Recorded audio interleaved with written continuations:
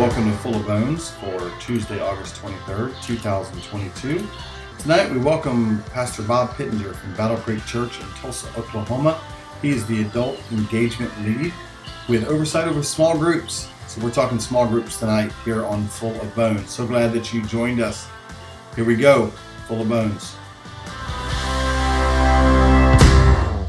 I am so glad to have Bob Pittenger with us tonight. He is the adult engagement lead at Battle Creek Church in Tulsa, Oklahoma. But he is also an old college friend of mine. We started the same semester and graduated close to the same semester. I think he was a semester before me. I took a semester off, and we stayed in the dorms at Florida Baptist Theological College together. And he got married about a year before I did. And so we're friends, been friends for all these years later. But he's now at Battle Creek, and I want to welcome Bob in tonight. Hey, Bob, how are you doing? Doing great, man. It's great to be with you this evening. Appreciate you having me on. Hey, no problem. Sorry about that glitch with the audio. Hopefully it is working and people can actually hear us. Otherwise, we just look silly talking to ourselves and no audio. But we're recording at the same time, so we'll make sure it gets posted later. But we want to start talking and kind of catch up a little bit here. Start with just tell us who you are, your family, a little bit about yourself. Who is Bob Pittenger for those who don't know him? Yeah, so as he said, I'm Bob Pittenger, and I'm the adult engagement pastor here at Battle Creek Church in Tulsa, Oklahoma. And I've been in vocational ministry about 28 years and have been married to my wife, Shirley, for 28 years. We actually met in our first New Testament class at Florida Baptist Theological College way back in 1993 and got married 6 months later. And so we've been in ministry together our whole marriage. We have one son, William. Yesterday was his first day of college at the University of Tulsa. So this has been an interesting week for us as a family. Lots of new things going on. As far as being at Battle Creek Church, I've been here 6.5 years dealing with groups and adult engagement, which is really adult discipleship. Gotcha. Now, your son, is he on campus or is he living at home? He's living at home. We're only about 10, 15 miles from the campus, and so they granted him permission to live at home, which he really liked. He thinks dorm life is too chaotic, and I tried to tell him that that's part of the fun, but yeah, he doesn't like chaos, so he's going to stay at home in our chaos. Yes, dorm life. We could talk about dorm life for a while tonight. We won't. There's always that one memory that I have about you in dorm life, but we won't go there tonight, at least on the air. But tell us about your role at Battle Creek Church and how you got there and your role specifically. What are you responsible for there? Sure. So 6.5 years ago, I was senior pastor at Living Oaks Baptist Church. I'd been there 11 years as a senior pastor. And the church, Battle Creek had an opportunity to buy the property next door to us. And the pastor and I had been friends for 20 years. And he says, hey, man, I don't want to drop a mega church on top of you and another one. What do you think about us joining together and merging and Living Oaks becoming our South Campus in South Tulsa? And so we took 2 weeks to pray about it. We met, and 60 days later, we voted as a church to merge. Wow. And they said, hey, we want to give you 6 months to see if you're a good fit for us and if we're a good fit for you, and just see how it goes. And about 30 days in, their groups person left. And they said, would you be willing to try groups? And I said, man, I'll try anything. I've been a part of Sunday school, small groups in the home. Part of my degree from Florida Baptist was in Christian education. I said, I'll give it a try. And after 6 months, they brought me on, and then they put me over groups over 6 campuses. And then eventually they moved me up to the adult engagement. So I'm over all adult discipleship. Wow. How many groups in total do you have responsibility over now? So right now we're running about 300 groups, just under 300. Gotcha. And how many people does that 300 groups represent roughly? About 3,000 people. Wow. Okay. So if you're listening to this, because this will be turned into an audio podcast, Bob, tomorrow and put on, it's on all the podcasting platforms as an audio version. If you just heard, wow, he's got 3,000 people in small groups, don't tune out yet. I know that I am a small church guy. I love the small church, and I really do this whole podcast for the small church pastor. I have challenged Bob tonight to make sure that when we get into the weeds a little bit, he's going to downsize this thing for the small church. Because, yeah, we're not all, I know last Sunday we were off a little bit from the 3,000 mark. We were about 75. And so hang with us tonight. Don't turn out, because if you're going, that's just a big church thing. It's not going to be for me. But one of the things that, as I've talked with Bob over the years, and as he's been at Battle Creek, one of the things that intrigues me about the way that he does small groups is the way that it connects the small group to the Sunday morning sermon. And I think that's important because the pastor spends so much time and hours to getting ready for that Sunday morning sermon, and it's like a one-time shot, and it's over. But what they're doing there at Battle Creek is connecting the Sunday morning sermon to the small group, but it's the way in which they're doing it. And I've already taken some of what Bob and I have talked about previously and applied it to my Sunday school, and I'll talk about that in a minute. But Bob, explain how you connect the Sunday morning sermon to the small group that meets during the week. Sure. And I would say this, I've been in ministry 28 years. This is the 7th church I've been on staff. And before this church, all the churches I was in, especially as senior pastor, when I went there, they were running anywhere from 56 to 150. And so I've spent the vast majority, 22 years of ministry in a smaller attendance church.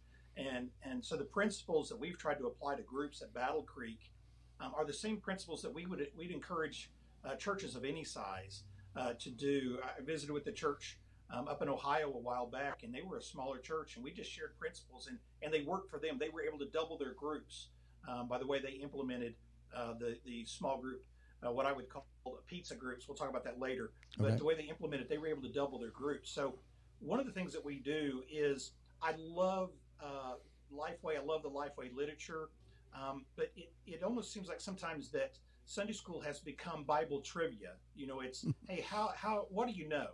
And so it's a lot of somebody lecturing, and we like to use the term that circles are better than rows, and that life is better together. And if Sunday school is all about lecturing, then it's about rows, it's not about circles. And so people aren't discussing. Real learning, real life happens in circles. And so when I came here, that was obviously who we were as a church.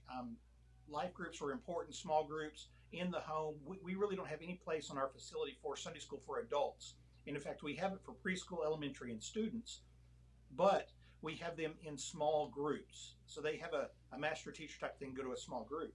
So we decided to leverage that with our community groups. And we took the pastor's message, and what I wanted to do was figure out a way to make it applicable to their life.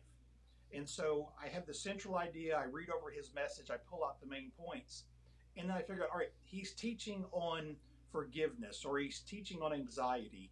And I want to figure out what's he really teaching about, and then build the questions around that. So, for example, a few years back, he was teaching a sermon on untangling your anxiety.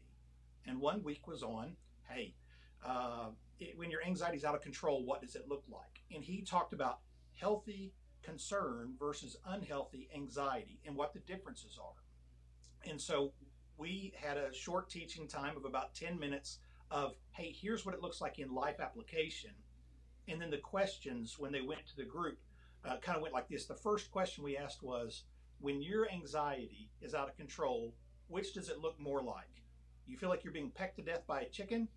Chicken Little lives in your head? Or you're about to be crushed by a 100-foot wave? And that was the first question.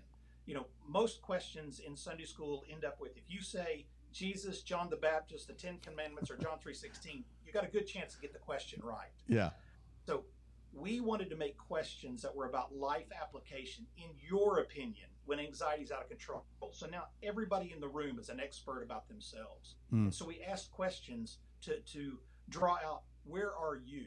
So this way, whether you're a brand new Christian, a seeker, an atheist, or a longtime Christian, you're answering the question honestly. And I always tell people, for me, when anxiety is out of control, Chicken Little lives in my head. I mean, he is telling me all the ways that the sky is falling and how everything can go wrong.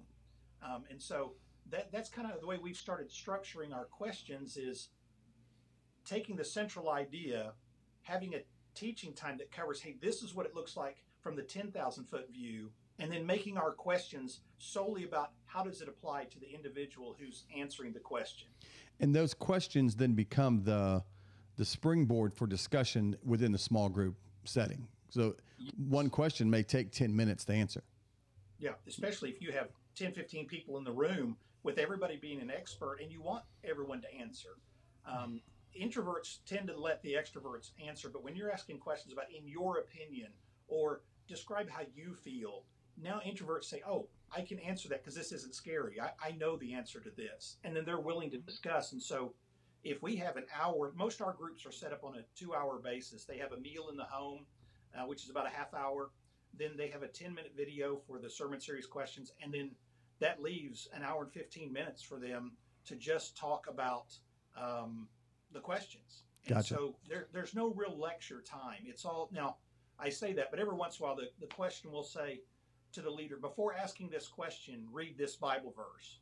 Then you ask the question because it relates to the verse and the overall life application of the message. Gotcha. And we had this talk a couple of weeks ago, Bob, and I said, man, that's what I'm missing in my Sunday school, because I'm teaching Sunday school in our church, and it's just one adult class, and what I was missing was the application, that we're going through every book of the Bible. One Sunday is the complete book of Genesis, background, key thoughts, key people. And so I took what you had told me, and we were in, I guess, Samuel, and my application, now it's at the end of the lesson that I type out, it's now applying the 66, because the curriculum I'm writing is called Understanding. Then it's applying. And I said, when you face the giants in your life, the challenges in your life, are you more like Saul, who avoided it, the Israelites who were scared of it, or David, who runs at it? And all of a sudden they started talking, and instantly everybody was engaged and answering, because again, they were experts on themselves. So I appreciate what you did, just telling me that, because I was like, oh, that solves it. And it adds a really great dynamic at the end of Sunday school as they're sharing that. We haven't moved to small groups. We're just still more traditional Sunday school.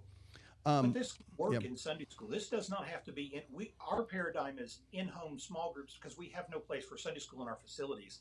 But this can work the same thing in a Sunday school classroom, and it does create. And so, like going back to the untangling your anxiety, our first question was, which of these is true? Pecked to death by a chicken, Chicken Little, 100-foot wave.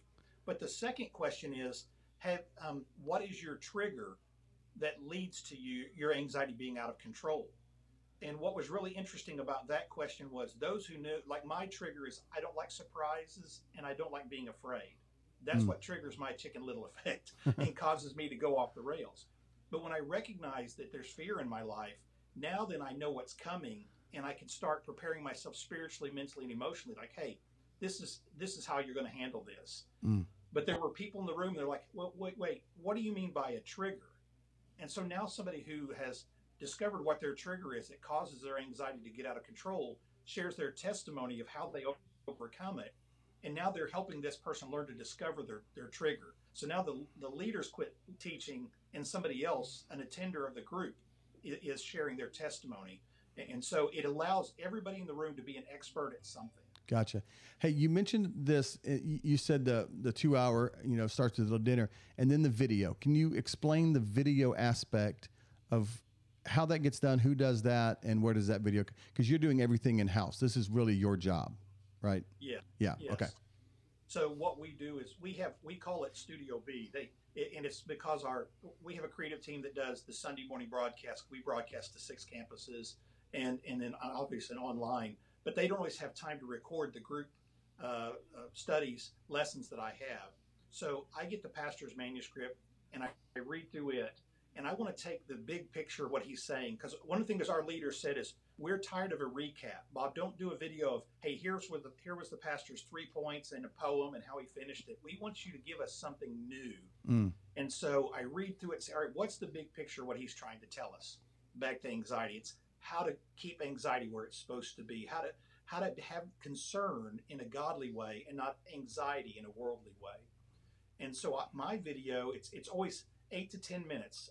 They want as much time as discussion as possible. And so that means my video is straight to the point. I dive in, don't do a whole lot of building up with illustrations or anything like that. And I fit them in where I can.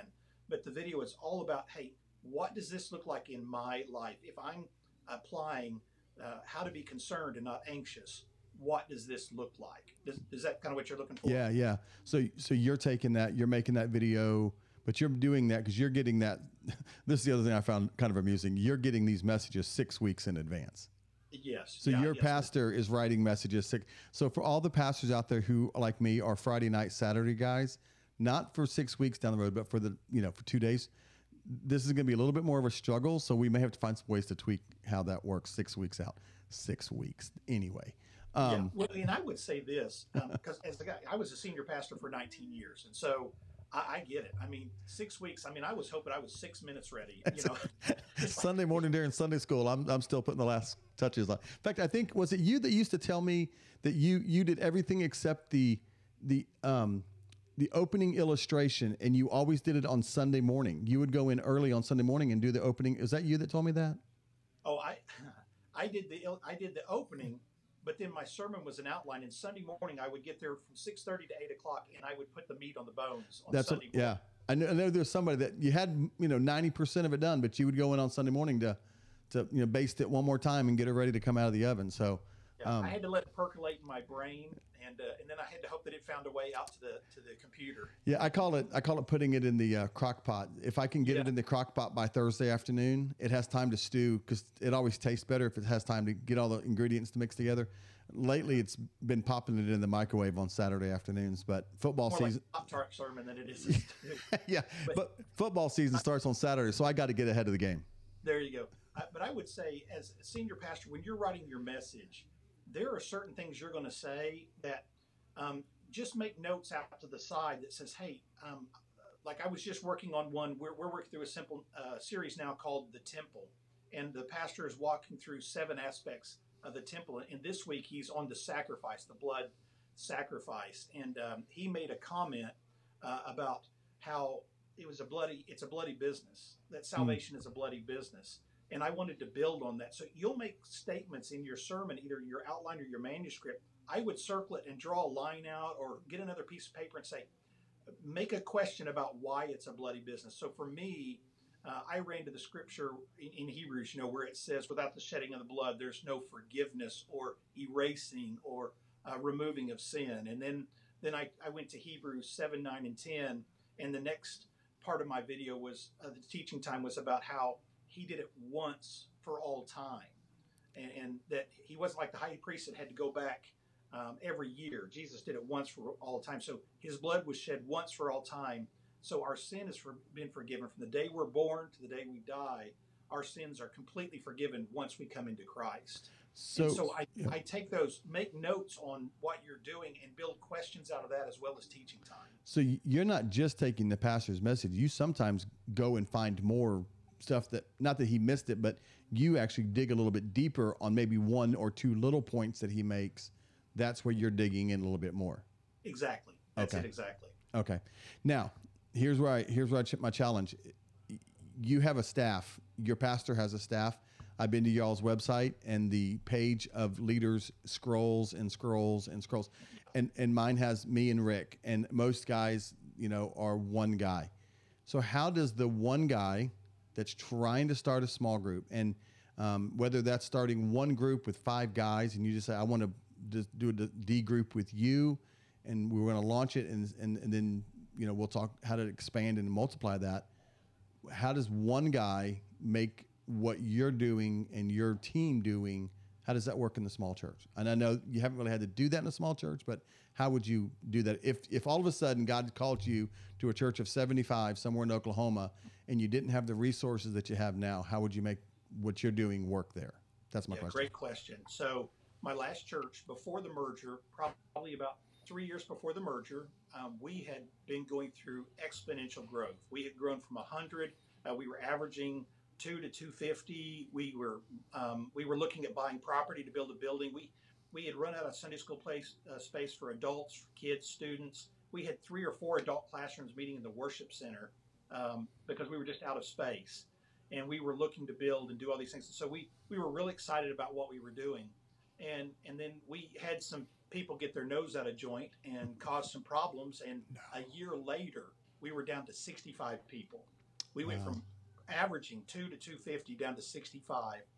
And so a group of us got together and said, we have to do something or we're going to die. And what we were finding is a lot of people were visiting the church, but they didn't like Sunday school. They didn't want to come to Sunday school. They wanted to come to a worship experience. So I got 4 key leaders, and I said, here's what I want us to do.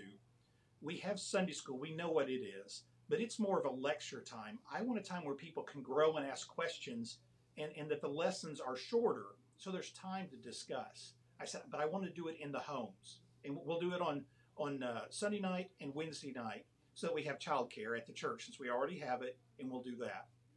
Turned out the 4 families wanted to do it on Wednesday night, which was fine. And so we started out with some key heartfelt studies that were easy to go through. We wanted to start with 4 to 6 week studies. We didn't want to do an Experiencing God, because that's a great study, but it'll kill a group because it's too long, too much homework. We needed everything to be in the group. And so we did Crazy Love by Francis Chan. We did No Fear. I can't remember the guy's name who did that. It's KNOW, Fear, No Fear. And then we did a couple of others. And people started going to those, and people that were visiting started going. And that's kind of how we got small groups in the home. So we didn't do away with Sunday school. We just said, hey, Sunday school is like 101. We want a 201 so that you can grow deeper and have a chance to discuss and investigate. And we had some groups, they went to the Baptist Faith and Message. They were the ones that, you remember in Corinthians, I follow Paul, I follow Peter, we follow Christ. Yeah. Those were the people that would have said that at First Baptist Corinth. And so, yeah. Now, you had youth and children's activities happening at the church while the adults were at the home. Is that what yes. you told me? Yeah, okay. Yeah, they could drop them off and do that. Now, some of the leaders, they wanted their kids there, and so what they did is they got one of the students to come to the house. They had the kids in the back room, and they just played in the back room. And for the meal, they would come into the kitchen or whatever and do the meal together, and then they would go to their room and take off from there. Okay. Sorry, my little one was interrupted this live again. So that one pastor, and this happened a couple of years ago. I knew we needed to start some discipleship groups more than just Sunday school. It was like, because Sunday school, and I'm not a big fan of Lifeway. It just, you were right. It's information transformation, or it's just transforming information from one person to another. There's not a lot of application. Well, the application is written for the large church in Tennessee that, there's divide your group into 12 small groups of 22 people. I have 12 people, so that's not going to work for me. I invited 7 guys to be a part of a discipleship group. 5 said yes, and that group ultimately grew to 15. I missed the opportunity to split, and I think that's ultimate, because what happens is it kind of peaked, and then it slowly, and we were meeting off campus, we were meeting at a restaurant, and it was really good experience, and it was growing, and it was healthy, and we're actually using Lifeway, that stuff that's the way, the truth, the life. There's like 5 books, little discipleship books. So you mentioned earlier about the pizza analogy about splitting. When do you split a group? When should I have done that? Because I think I rode the wave too long, and then we have not started back yet. We're supposed to start back up in September. Yeah.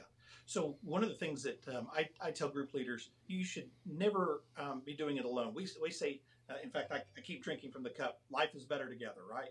Life is better together. It's also better together when a leader has a co-leader. And you start the group intentionally. In fact, we have a church, a group's covenant that we give to leaders, and it describes, and it's not a lot of big rules. It's things we want them to do. But one of the things is we want you to equip another leader so they can go and start a group. And so you intentionally start a group. Hey, listen, we're going to do this. I don't know if you've ever read the book Real Life Discipleship, or I think it's Real Life Discipleship, and it's about the church in someplace up in the Northwest.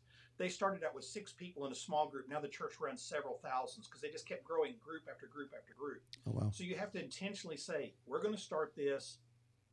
Joe is starting it with me, or my wife and I are doing it, and Joe and Susie are doing it. And when we reach 12, you 6 are going to go there, us 6, we're going to go here, and we're going to start and build again. And so you have to be intentional like that. I think another way to do it, and I'm going to share what we do. I'm going to interrupt. I'm going to interrupt right there. What happens though? And so we had grown to 15 or 16. What happens when you split the group, but one group fails or fades? Let's use the word fades instead of fails. And then all of a sudden, the people from that group start to migrate back in. Well, that one, how do you do that when there's small group? Because it's one thing if you got 300 groups and one of them kind of fizzles out, but if you got two groups and one fizzles out, it's really public and it can be messy. And so how would you deal with the group that fizzles and all of a sudden, do you bring them back together? Do you let them be a big group, or do you put a different leader in there, which in a small church, it's going to be kind of awkward. So. Yeah, we actually had that happen in the church before I came here when we made groups. We had a group that grew from 10 to 25 just in a few months. And we had a guy in there, one of the best teachers in the world. And the reason why the group fizzled is because he went out and made it all lecture. And so they had 12, this one had 12. And the new group, everybody was backing the other group because he was just lecturing. And, sometimes you just got to own it. And we just said, all right, so what do we learn from this? And we sat him down. And at one point, he was chairman of deacons. And so he was a guy that was used to being out in front of people. But we just sat down and talked, why didn't this work? And we were honest about it. We brought him together. We talked this, all right, this is what we want you to do. We want you to take the next 2 months, come back together as one group, have some healing. Let's have a definite plan on what study you're going to do and how you're going to do the questions and how you're going to prevent it from being lecture time. Because that's what killed it, was lecture. Gotcha. And so that helped them.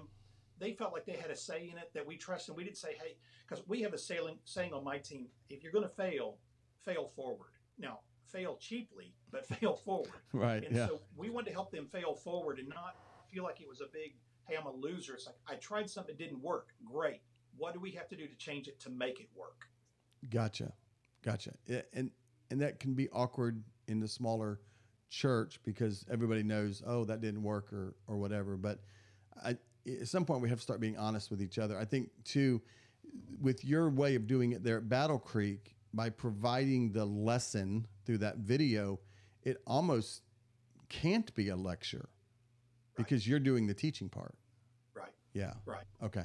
Well, like my men's group, we meet on Thursday mornings at 6:30 at Chick-fil-A, and what we do is we go through a book to keep it from being lecture. Like we went through Jerry Bridges' The Practice of Godliness, and we read a chapter, and I tell the guys, highlight or underline what you think is important, make notes on why it's important and how it challenged you, and then we're going to come together, we're going to talk about it. I do the same thing they do. I underline things, I write the things that are out, and I'll say, all right, this chapter is divided into 4 sections. Let's take the first section. What did you guys see? And this way it keeps them from lecturing. Now, if you ask my guys, they would say most Thursday mornings over the last 6 years, there's been at least one 5-minute segment where I gave a mini sermon. And so, but, you can take the preacher, but you can't, Yeah, exactly. Yeah. But most of the time, we have 10. We get there at 6:30. I get there at 6 o'clock. Get the table set up. I eat. I read back through. And then 6:15 they get there. And from 6:15 to 6:40 we talk. And then 6:40 to 7:30 it's tell me what you saw. And that prevents people from it being a lecture. Every once in a while we'll have somebody new in the group that they try to take over and they want to answer everybody's question, and we have to pull them off to the side and just say, hey, listen, we're not here looking for help. We're here to talk about what we're seeing. Yeah. You can share about how that happened in your life, but don't try and help the guys unless they ask for help. So is your men's group one of your small groups? Mm-hmm. Okay, Yeah. so that's not a 2 hour on a Thursday morning then. No, we don't do the meal together, so we just do 1 hour. Okay. Y'all are basically eating and Bible studying at the same time because everybody's heading off to work. Mm-hmm. Gotcha.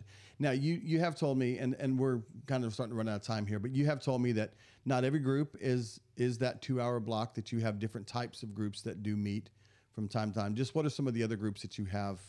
Yeah. So we have what we call freedom groups. In fact, they're meeting tonight. I can hear the music. I don't know if you all can, but we have Celebrate Recovery, that they're in the middle of their worship time. We have Financial Peace University, Divorce Care, Grief Share. We're trying to start cancer care and prison care. We're working on those. We also have something called Embrace Life. It's a ministry to unmarried women that are pregnant, that mostly teenagers have gotten pregnant outside of marriage, and we want to minister to them and let them know God still has a plan for their life. Right now we don't have it going, but we used to have something Beyond Her Choice. It was a ministry we did to women and men, the women who had had an abortion, as well as whether it was their boyfriend or their husband or whatever, that we would have them come in and minister to them, let them know, hey, this was a decision that you made.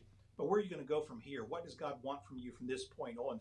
The abortion was over and done. And so many women live in guilt, the men too, live in guilt afterward, that we want to know, listen, God still loves you and has a plan for you. So those are our freedom groups. Gotcha. And then we have what I would call equipping or affinity groups. Like we've got a bunch of guys to get together that play basketball, that probably the most spiritual thing that they do is slap each other on the back and say, see you later, but they get to know the guys, they connect them. We want them to have a long on-ramp and connect them to the men. And then after they've been playing basketball for a month or so, they'll say, hey guys, when we finish tonight, we're going to have a 15-minute devotion. And at the end of the year, 9 months later, they play basketball for a half hour and may have a half-hour devotion, or they've moved them into a traditional community group. So we have a group that their motorcycle, they get together and they ride their motorcycle on weekends, and they go on trips, and they'll park underneath a tree or at a park or someplace, have a study, then get back on their bikes and ride the 6 hours back home and do things like that. And you don't have to have 100 people to play basketball or ride bikes. If you have 4 or 5 that want to do those, there's a group. And so you're capitalizing on any commonality that'll bring people together, can become a group underneath your umbrella of groups.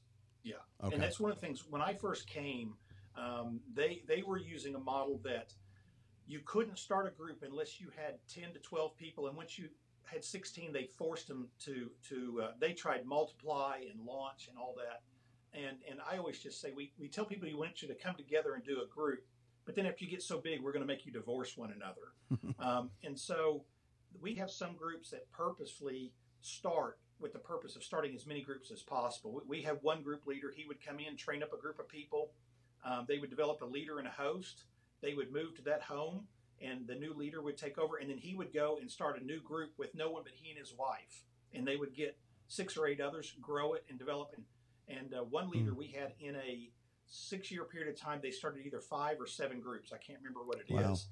But then we have other things we referenced earlier, pizza groups, that we have other groups that it's 3, maybe 4 people together. And what the pizza groups are, we have like this year, it's going to start January 15th. We have a series on marriage that's starting, and we will tell people, get 3 people and pizza's free.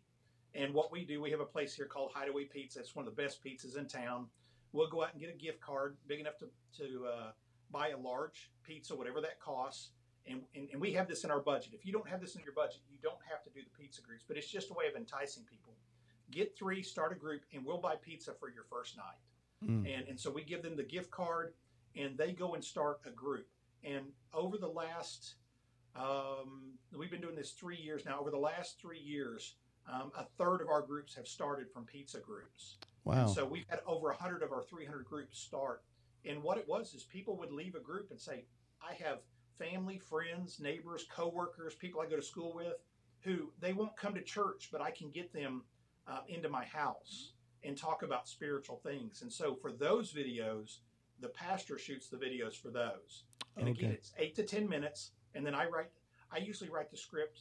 I do some ghostwriting for the pastor, and then he adjusts the scripts the way he wants.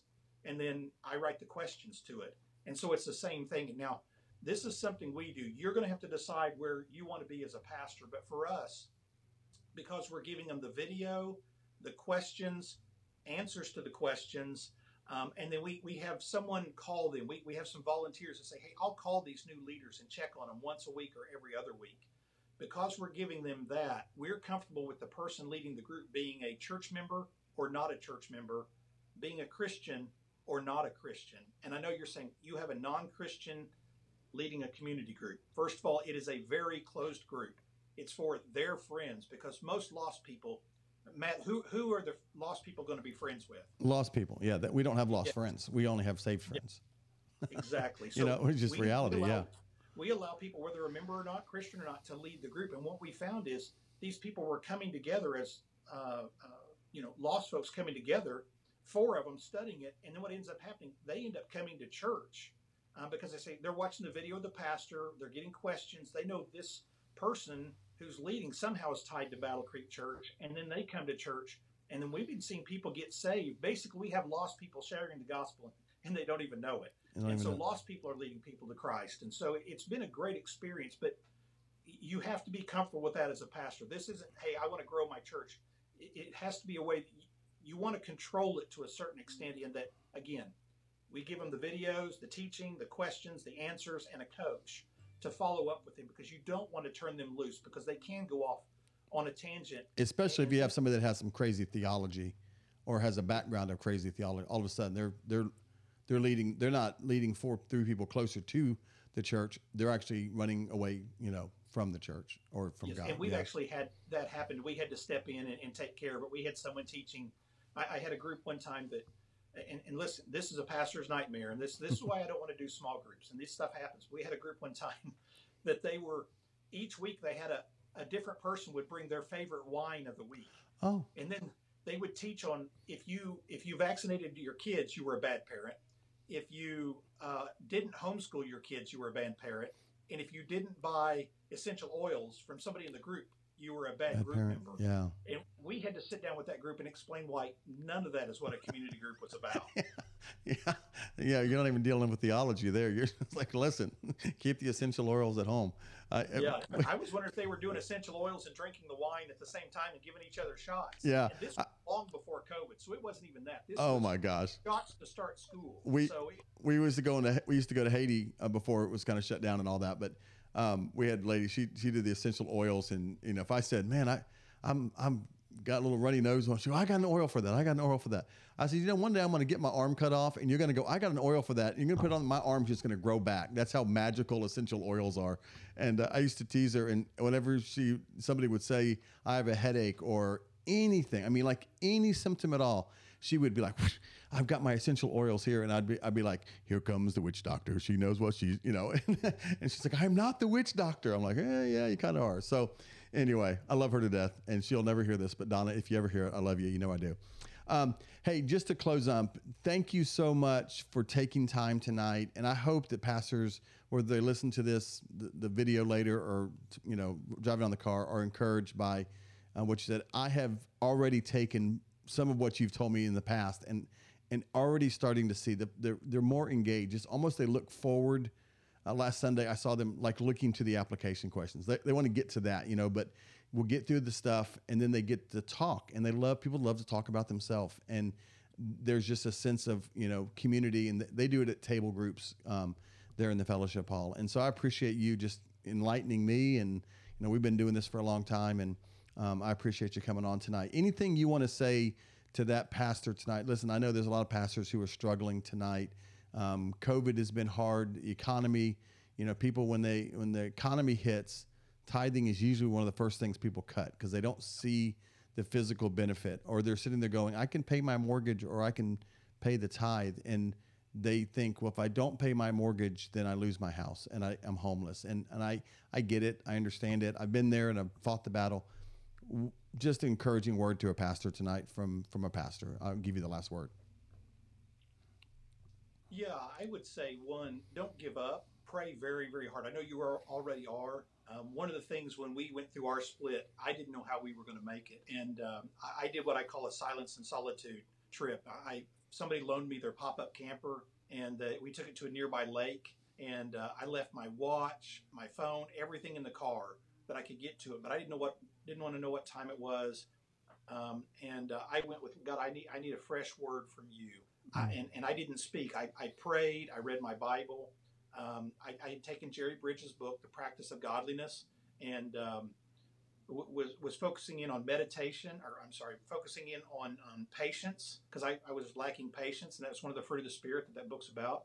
And then I also took Donald Whitney's book, the Spiritual Disciplines for the Christian Life, and that's where I was looking at meditation and silence and solitude. I just wanted to focus on God and pray and share my heart with Him, away from everybody else, where I could cry, pray, sleep, get up and go for a walk, and just be vulnerable in front of God, and nobody else interrupt me or bother me. And ultimately, we merged with the church, and Living Oaks went away. But 3 other churches where I was senior pastor, my position was to come in. They were dead or dying, and I came in, and we were able to get through. And it's finding what works for your church. Yeah. What works in Oklahoma may not work in California or may not work in Florida, but it's not the step-by-step. What's the general idea? And so I would say this: connect your people to people, and you'll watch your church grow, because it's really what we're finding out here is it's all about connections and people being able to be honest, vulnerable and transparent. That's just such a big deal today. People, especially, we're growing really rapidly with 20-somethings and early 30s. And it's because we're giving them a place to say, this is how I feel, this is what I think. And let their theology be bad. Let their attitude be bad. Let them be selfish. I remember in Mark 5 where Jesus is dealing with the demoniac. It says he was in chains, he was naked and freaking everybody out, right? But it never said that Jesus said to him, get dressed and get rid of the chains, comb your hair. It says Jesus delivered him. He talked to him as a person. And then later on, it says he was sitting in the boat in his right mind. Yeah. All behavior is purposeful. We can get focused on the behavior, or we can get focused on the purpose behind the behavior. If we focus on the purpose, we're caring about the person. And that's what community group does. It gives us a place to care about the person, find out why they're acting the way they are. And so I would say to try to focus on that. And then the second thing I would say is you all have contact with Matt. Matt, if you want to put my email address out there on this, just bpittenger@battlecreekchurch.com. Listen, contact me by email.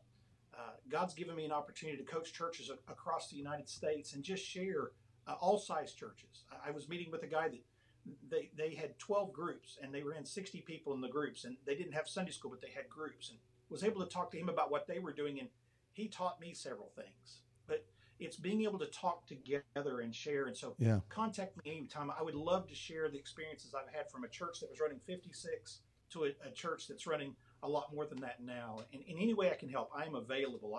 I don't charge. I just will talk to you on the phone. We'll do a phone conference or a Zoom, and would just love to help you. That's one of the things that I want to give back. Since we're in a position that God's blessed us, I want to give back because somebody gave to me when I was in a smaller church, and I want to do the same thing. So anything I can ever do to help, please let me know. Man, I so appreciate that in your heart. And I know if you're listening to this, Bob means exactly what he just said. I've known him for a long time, Bob. We graduated in like 98, and that was like last century. So it's crazy. He means that.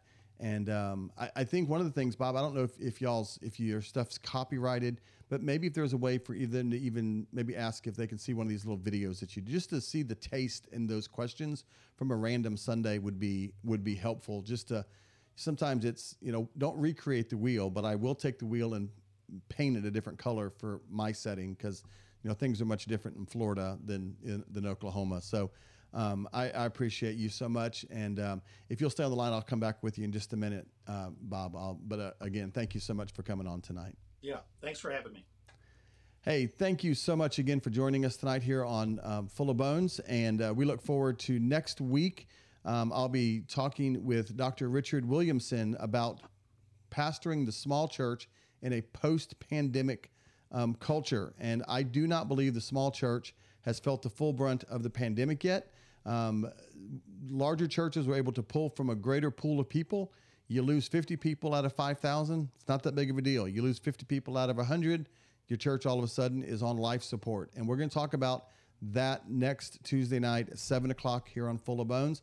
I hope to have all the audio working better next week.